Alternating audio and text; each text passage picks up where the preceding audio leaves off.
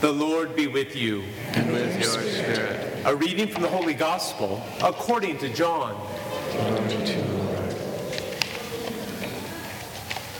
On the evening of that first day of the week, when the doors were locked, where the disciples were, for fear of the Jews, Jesus came and stood in their midst and said to them, "Peace be with you." When he had said this, he showed them his hands and his side. The disciples rejoiced when they saw the Lord. Jesus said to them again, "Peace be with you. As the Father has sent me, so I send you." And when he had said this, he breathed on them and said to them, "Receive the Holy Spirit.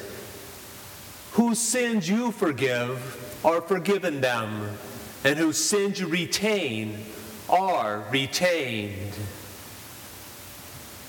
The Gospel of the Lord. Thanks be to God.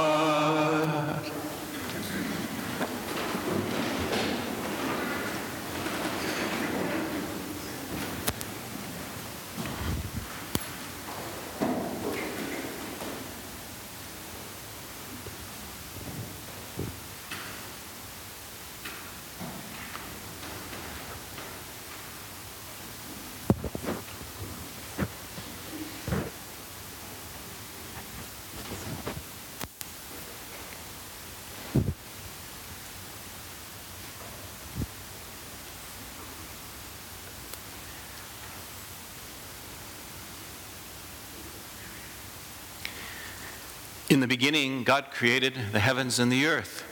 And it was a beautiful thing that God had done, out creating this beautiful universe with its stars and its earth and its grass and its animals. But there was one thing missing when it seemed like it was almost all done. And that was, of course, God needed to create something much more alive and beautiful, and to create the pièce de résistance of all of creation. And so, after creating the heavens and the earth, God formed a human being out of the dust of the earth. But alas, this human being, though beautiful and handsome, was nevertheless dead. There was no life there. It was not much more than a rag doll. And so God took that human form into his arms, and he held his face close to the face of this new creation of his, and he breathed into the nostrils of that first human being, Adam.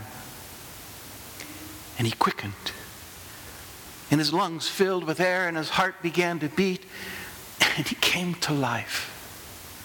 Now the breath that God breathed in to that doll of clay and dust was not just the air to fill his young lungs. It was something much grander and greater than that. The Hebrews have a word for it. Ruach.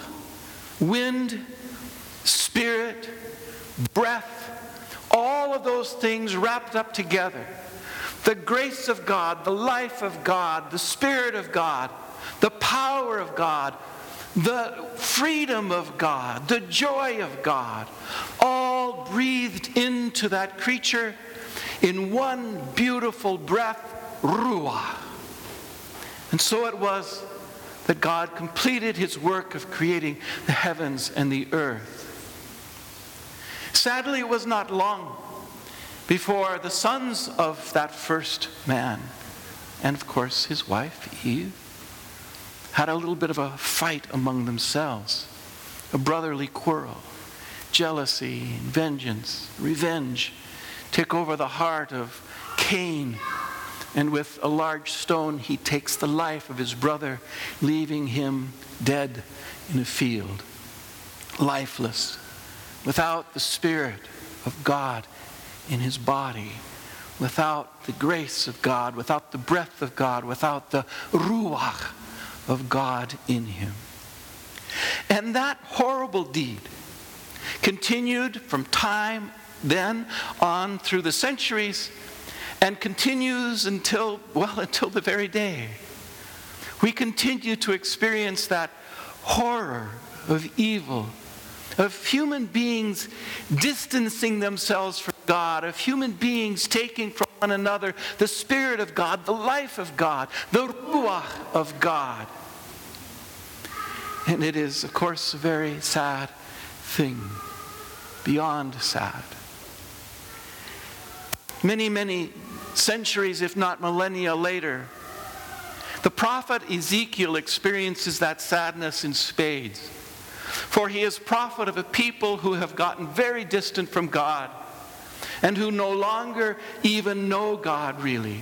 It's a hard time for Israel. They have long forgotten about how God led them from the slavery of Egypt to the grace of and freedom of the new land. And Ezekiel, in the midst of this hard time, in the midst of this time when his people no longer know God, have distanced themselves from God, and have spent way too much of their lives taking the Ruach of God from one another. And he has a vision. He has this powerful dream where he finds himself on a great plain stretching to the horizons of the earth, east, west, north, south. And filling that plain are nothing but dry bones. Dry bones that have been baked by the sun, without tendons or sinew or flesh, no longer even connected together. From one horizon to the other, nothing but the dry bones of human murder, of human killing, of human taking the Ruach, the life of God, out of one another, leaving everyone dead on the plain. Nothing but bones and dust, as was Adam before God breathed his life into him. And the prophet Ezekiel hears the voice of God say to him, prophesy. Prophesy and make these bones come together and restore their sinew and their muscles and their flesh. And so Ezekiel does what God orders him to do, and then he prophesies over the field of bones and begin to connect themselves once again and reconnect, and there's a rattling sound so great that even Ezekiel can hardly stand the sound.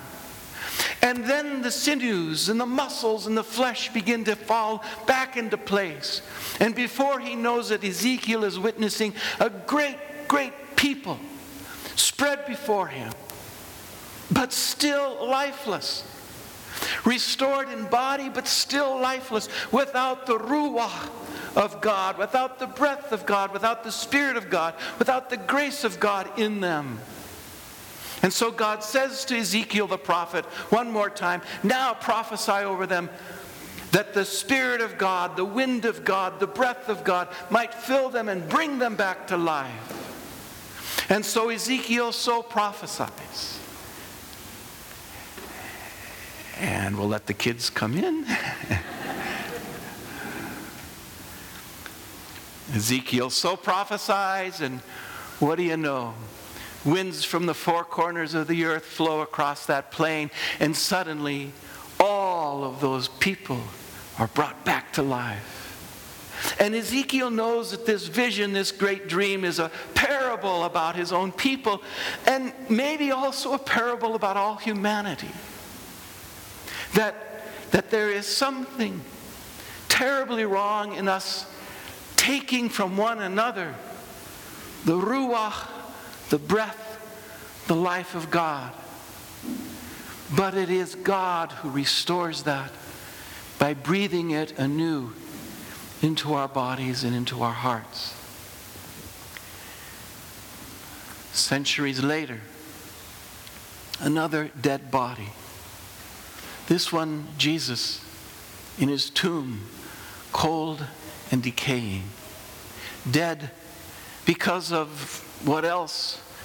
The hatred, the vengeance, the revenge, the bitterness, the jealousy of one human being for another. Jesus, the victim of all that is worst in humanity. Dead, dead, dead. Cold in a tomb. the life of God taken from him, the Spirit of God pulled out of his body, the Ruach of God missing. But then, as we know from the Easter story, the breath of God returns to this Jesus, and he rises from the dead, even in a manner greater than that of the thousands and thousands upon the plains of the dream of Ezekiel, or even Adam so many centuries and millennia before.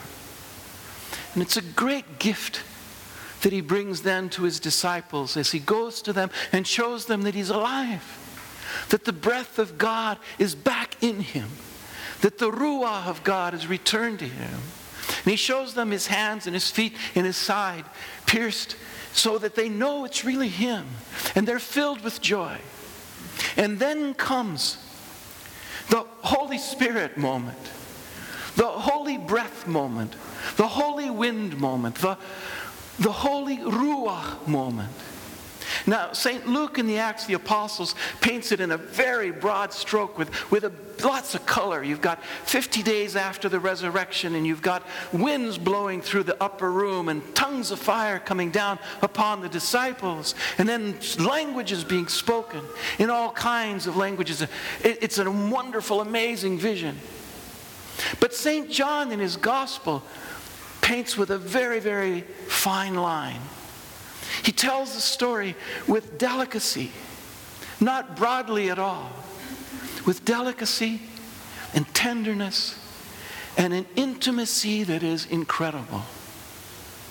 John places the event on the very night of the resurrection, the first day of the week, the new creation. Jesus comes to his disciples, shows them his hands, they rejoice. And then he does something extraordinary. He breathes on them. He takes each one of his disciples, perhaps by the shoulders, and he brings them close to him. And he breathes on them. Or maybe he breathes into them. That Spirit, that breath, that wind, that extraordinary Ruach of God that is the new creation, that is new life, that is new hope, that is new joy. He restores them to life because they were dead too, with despair and not knowing what to do and filled with fear. And in that breath, all of that disappears. And he restores them to the fullness of life by breathing the Spirit of God back into them. And in doing so, he gives them an extraordinary gift. Now, we all know the gifts of the Holy Spirit: fortitude, counsel, wisdom, those wonderful gifts. But in John's Gospel, there's only one. There's only one gift that comes with the breath of God, with the Spirit of God, with the Ruach of God. And it is the one gift that heals humanity. It is the grace to forgive. The grace to forgive. That's why human beings distance themselves from God and end up killing one another, from Cain killing Adam to the Romans killing Jesus. Because they didn't have the grace to forgive. And they were consumed by hatred and vengeance and jealousy. And so the killing continued and continued and continued. The grace to forgive that Jesus breathes into his disciples on that first day of the week, that day of new creation, of new life, of new spirit, of new hope, of new joy, of unbounded forgiveness. That's the great gift we celebrate today. The Ruach of God breathed into us gives to us too the grace to forgive.